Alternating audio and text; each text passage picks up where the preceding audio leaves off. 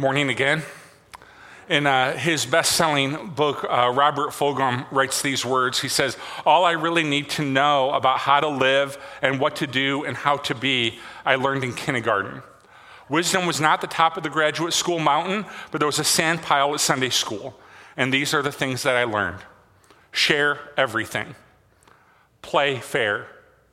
Don't hit people. Put things back where you found them.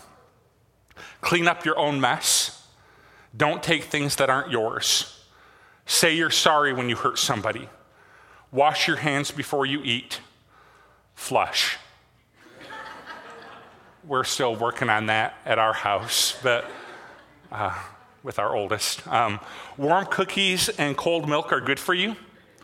Live a balanced life. Learn some and think some. Draw and paint. Sing and dance. Play and work every day some. Take a nap every afternoon. When you go out into the world, watch out for traffic, hold hands, and stick together. Wonder.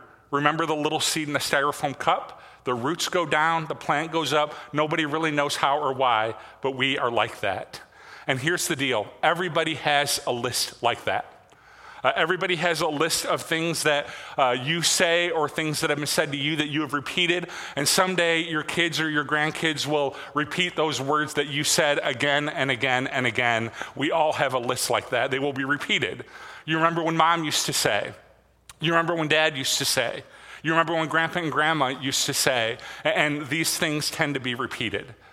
So this has been the book of Galatians for the last 12 weeks, and we're right at the tail end of it. You can open up to Galatians 6, and Paul is going to drive home a couple of very important points one more time as he closes out the book. The title of this section of the scripture is called Final Exhortations, and he is going to remind us some things that are really, truly important.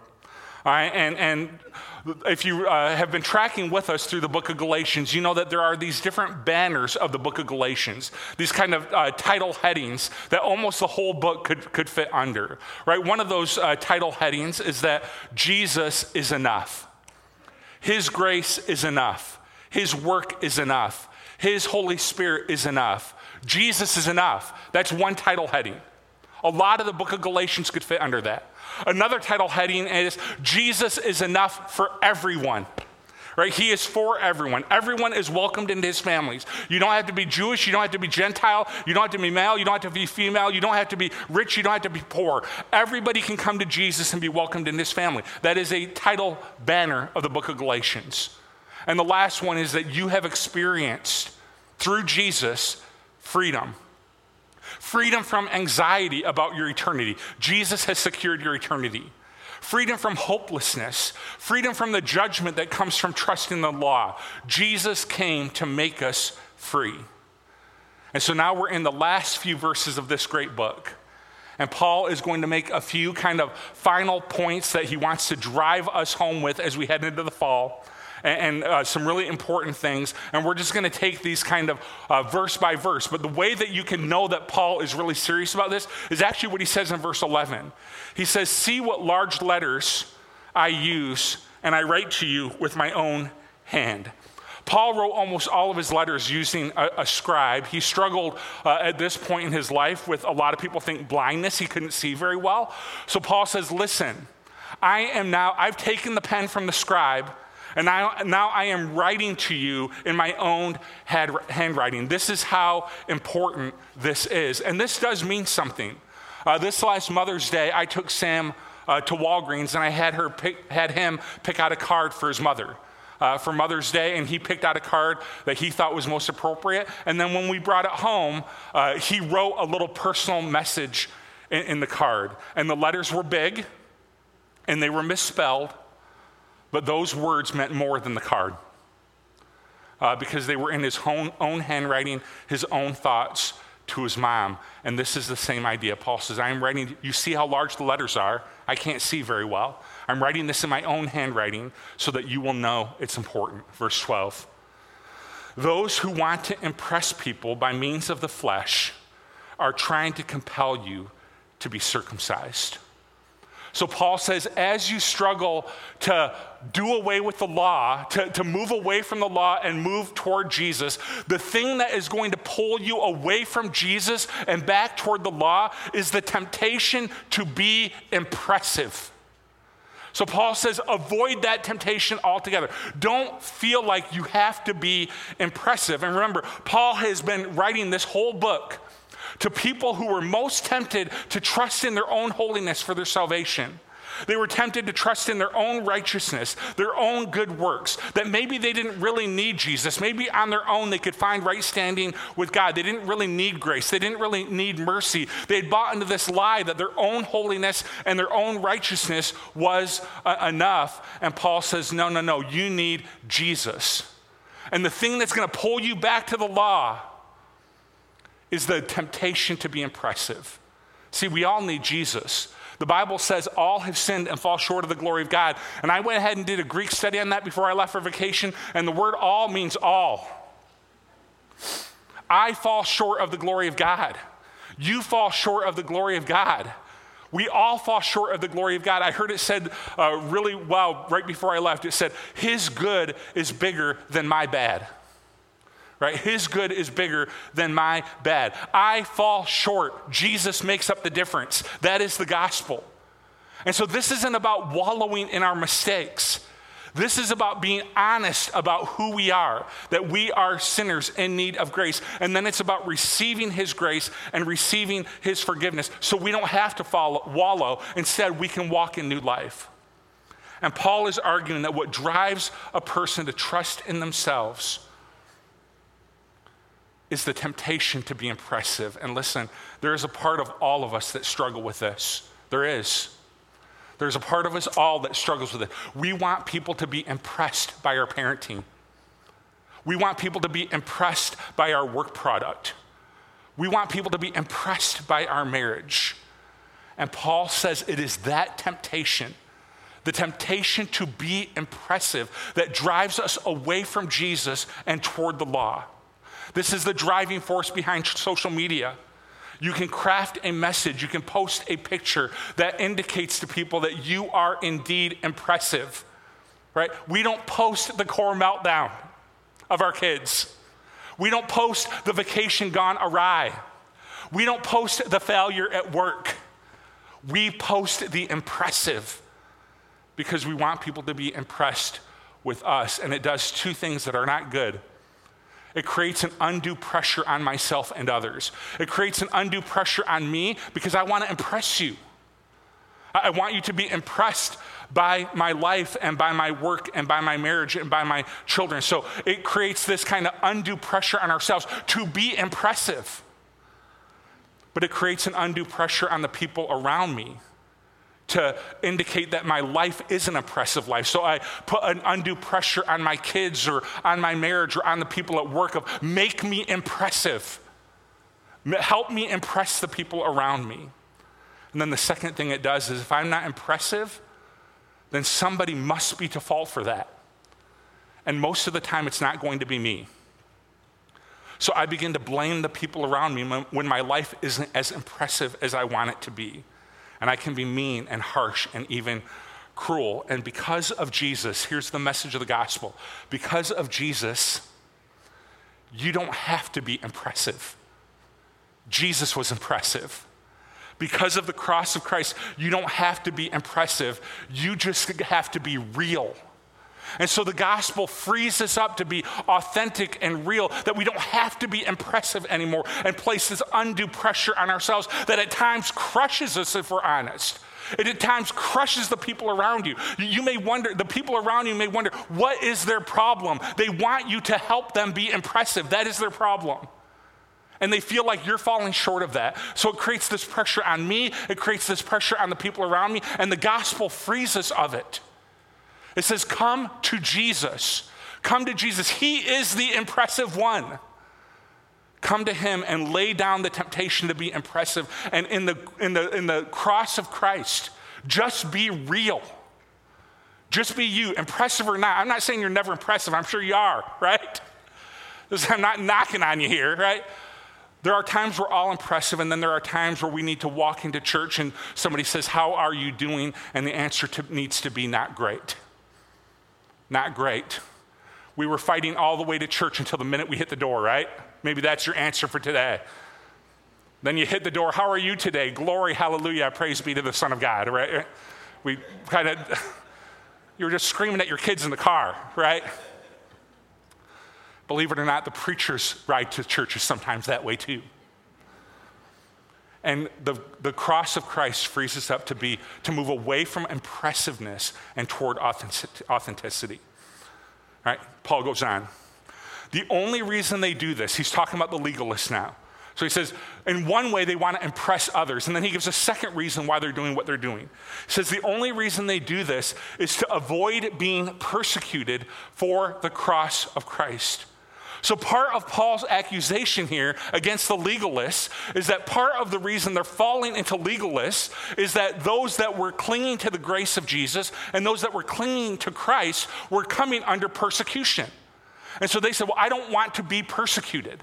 I don't want to fall under hardship. And so they were falling into law just to avoid hardship.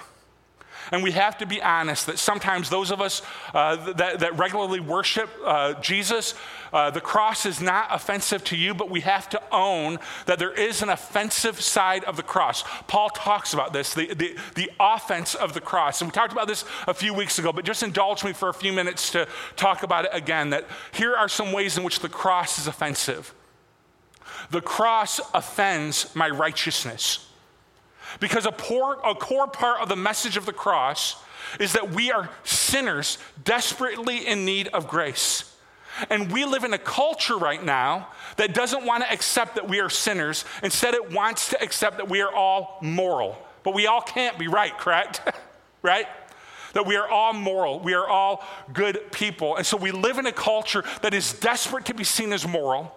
And the cross preaches it to us that we are sinners. Right? And so we will use social media to preach our own righteousness. We will use social media to stand in judgment of others. And it is all a desperate ploy to be seen as good and righteous and holy. And the cross confronts my righteousness. The cross tells me that my righteous deeds are but rags, and I am in desperate need of God's grace. And so I come to Jesus for his grace. And so the cross is always coming at me with this idea of you're not as righteous as you think you are. You need grace. You need grace. You need grace. The cross confronts my righteousness. The cross confronts and offends my ability. That we are, in our country, we are desperate to be seen as able. That we can accomplish anything at any time if given enough time. Our culture says to us, I am able. The cross says to us, Jesus is able. There are some things that we are not able to fix. Our sinful problem is one of them. And so the cross tries to humble us, to drive us to Jesus. And we want to believe we are able. I can be good enough. I can be righteous enough. I can be holy enough. And the cross says, no, you got to let that go. Jesus is able. Come to him. He is holy enough. He is righteous enough. He is good enough. Come to him. And so the cross confronts and offends my sense of ability. The cross offends my authority. We are a culture that knows. Go to Twitter after church and you'll see what I mean. That we all know what to do. We all know what is right. I know what is good. I know what is right. I know what you should do. I know what the president should do. I know what Congress should do. We have all of the answers to all of the world's problems, and the cross reminds me that in my own authority, I will lead myself to death just like Adam and Eve did. I need a Savior who will lead me to life. And I really believe that when Jesus is your supreme sense of authority, righteousness, and strength, there are going to be times that are awkward as a Christian. That when you take a stand for something that God's word takes a stand about, when you speak up for something that is right, that God says is right, when you say something not many are prone to say, this could result in hardship for you. It could result in strained friendship for you. It could result in loss of job for you. And Paul is saying, avoid the temptation to take the easy road. There's a temptation in us that says, no, I'll just fall in line. I'll fall in line with culture. I'll fall in line with whatever is being said on social media. I'll fall in line and avoid hardship. And Paul says, avoid that temptation. Often the harder road is the correct road. And if you are laughed at, if you are made fun of, if you are unfriended, if you fall under hardship, if you, even worse, lose your job, if something happens, if the biblical position, I know this is hard to imagine, but if the biblical position is called the evil position, and all of a sudden Christianity becomes accused of being evil, if all of that were to happen in our culture, remember the words of Jesus. Blessed are you when people insult you, persecute you, and falsely say all kinds of evil against you because of me. Rejoice and be glad, for great is your reward in heaven. For in the same way they persecuted the prophets who were before you. And I certainly don't want to draw a comparison to being unfriended on Facebook with what the early apostles went through. That would be ridiculous. I do think there is a sense of us that we as Christians living in America, we need to be a little hardier stock. Right? Somebody unfriends you on Facebook. I'm being persecuted. Stop it. You're not. You're not. All right? Somebody unfriended you because they didn't like what you posted. You're not being persecuted. Paul was persecuted. Peter was persecuted. These guys lost their lives. All right? The text continues. Not even those who were circumcised keep the law, yet they want, all right? So he's saying even those that are trusting the law, they don't fully keep the law, yet they want you to be circumcised, so that they may boast about your circumcision in the flesh. May I never boast except in the cross of our Lord Jesus Christ, through which the world has been crucified to me, and I to the world. Neither circumcision nor uncircumcision means anything. What counts is the new creation. Peace and mercy to all who follow this rule, to the Israel of God. So Paul says, as you're running after Jesus, be very careful about the temptation to be boastful, right? Boasting will draw you back to law. Sometimes Paul says we are tempted to the law, I think. We are tempted to trust in our good works because whatever reason, as human beings, we are drawn to boasting. That we want people to think of us as a good person or a good citizen or a good Christian. And I will tell you, and there's been a lot of social media illustration in this, but I do think social media really almost encourages this. Like I said, we don't post the meltdown, right? I posted the picture on vacation of my kids at Lake Superior overlooking happy. I didn't post the car ride home yesterday, which was awful, right? I didn't post, please pray for me. We left a family of 4, we're coming back a family of 3, right? I didn't post that, right? Because it wouldn't be appropriate, and this probably isn't either, right? 8.5 hours with an 8-year-old, not a good recipe for fun, right? And so we just tend to do that. We post the mountain view overlooking Lake Superior. We don't post the car ride home where there's meltdowns and difficulties and the end of the world, right? We post the successful project, not the failed project. We post the moral success, not the moral failure. We post victories, not failures. And we want to be careful about being drawn to being boastful.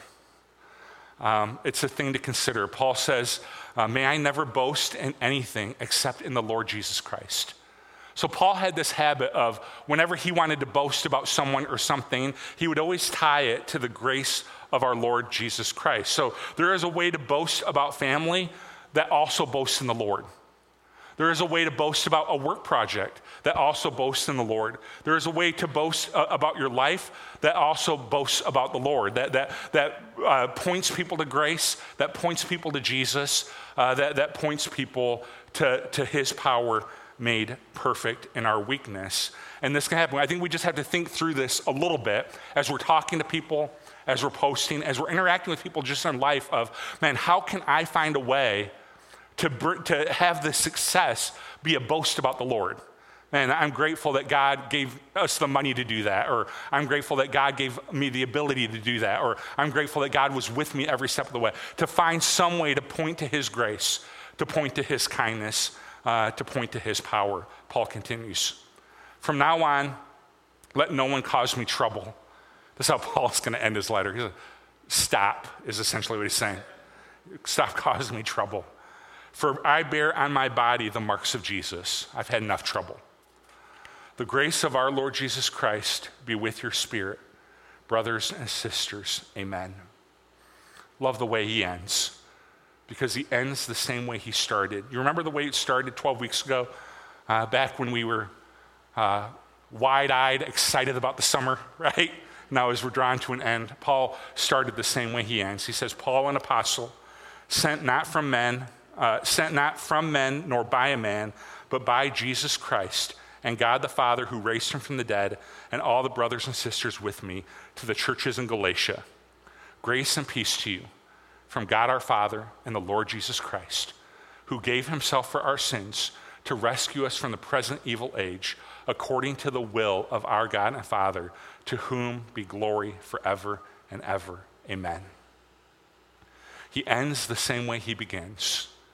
It is a reminder of grace. And this has been my prayer for me, my prayer for us, for me and for you, is that we would walk in and we would remember and we would celebrate grace. This is what the book of Galatians is all about, is that Jesus is enough. His grace is enough for you. His power is enough for you. His spirit is enough for you. Don't be tempted to trust in you when you can trust in him. So several years ago, we did a sermon series, way back actually. We did a sermon series called Dear Church. And we were studying some of the different epistles of the New Testament, some of the letters of the New Testament. And I would preach each of those messages. And at the end of it, I would kind of translate the general message of the book for a letter for all of you. And I think this was back, I think it was 2008, 11 years ago that we did this. And I wanted to we did Galatians in that sermon series. And I wanted to close the series out by bringing that letter back. Because as I went back and looked at that message where we just kind of looked at Galatians from way up in the sky, when I went back and looked at the letter, it is still the way my heart beats right now, 11 years later. It is still what I believe, and it is still what I want for us as a church. And so here's the letter. It says, Dear Northwest Christian Church, my deepest concern for you is that you would fall into the trap of believing that your standing before God is dependent on what you do. My fear is that you will forget about Jesus and will work and strive to make yourselves right before God. You will give into the temptation to be impressive, boastful, to go along, to get along. And slowly faith will become about your holiness and your righteousness. Unfortunately, I know where this mindset leads. I have seen it firsthand. This mindset will lead you to be prideful about the many righteous things you have done. This mindset will lead you to become judgmental and harsh toward others who you believe aren't following God as well as you are. This mindset will lead you away from joy, hope, and peace, as you have always wondered if you've done enough. But most importantly, this mindset will lead you away from Jesus. It is destructive. It is devastating. And it is all too common in churches today. One of the part of this letter, the part that this flows from is in that message, it was confessions of a recovering legalist. And about how I have always struggled, right? Most pastors do. It's why we do what we do. That a lot of pastors struggle with. I want to make myself right with God by serving him and by doing good things. So I talked about being a recovering legalist and my journey to grace, but that section is about that. So my deepest desire for you is that you would love Jesus. My desire is that your faith would be in him and in him alone. My hope is that you would love him, worship him, obey him, and follow him all the days of your life. My prayer for us is that we as a church would be known as a church that extravagantly and passionately and consistently loves Jesus with our entire heart, soul, mind, and strength. And once we've given ourselves over to faith in Jesus as a church and as individuals, that our faith would be a faith that expresses itself in love. I can see clearly that we will continue to be a church that loves and serves and makes a difference in our community, not because it makes us right with God, but because we love Jesus so much that we can't help but serve others like he did his entire life. Let us hold Jesus up. Let our faith be in him always. May we continue to walk and, yes, run in God's grace every day. Let me pray. Heavenly Father, we thank you for your grace. We thank you for your kindness. May we love it. May we walk in it. May we celebrate it. May we be a people that are wholly dependent on you. And as we receive your Holy Spirit, of course we're going to be spurred on to good deeds. Of course we're going to be spurred on to effort and righteousness. But it won't be so that we'll be saved. We are saved by you. It is because we are saved. It is because we have received your Spirit. It is because we love you so much. May grace always come first. It is in the name of our Lord Jesus that we pray. Amen.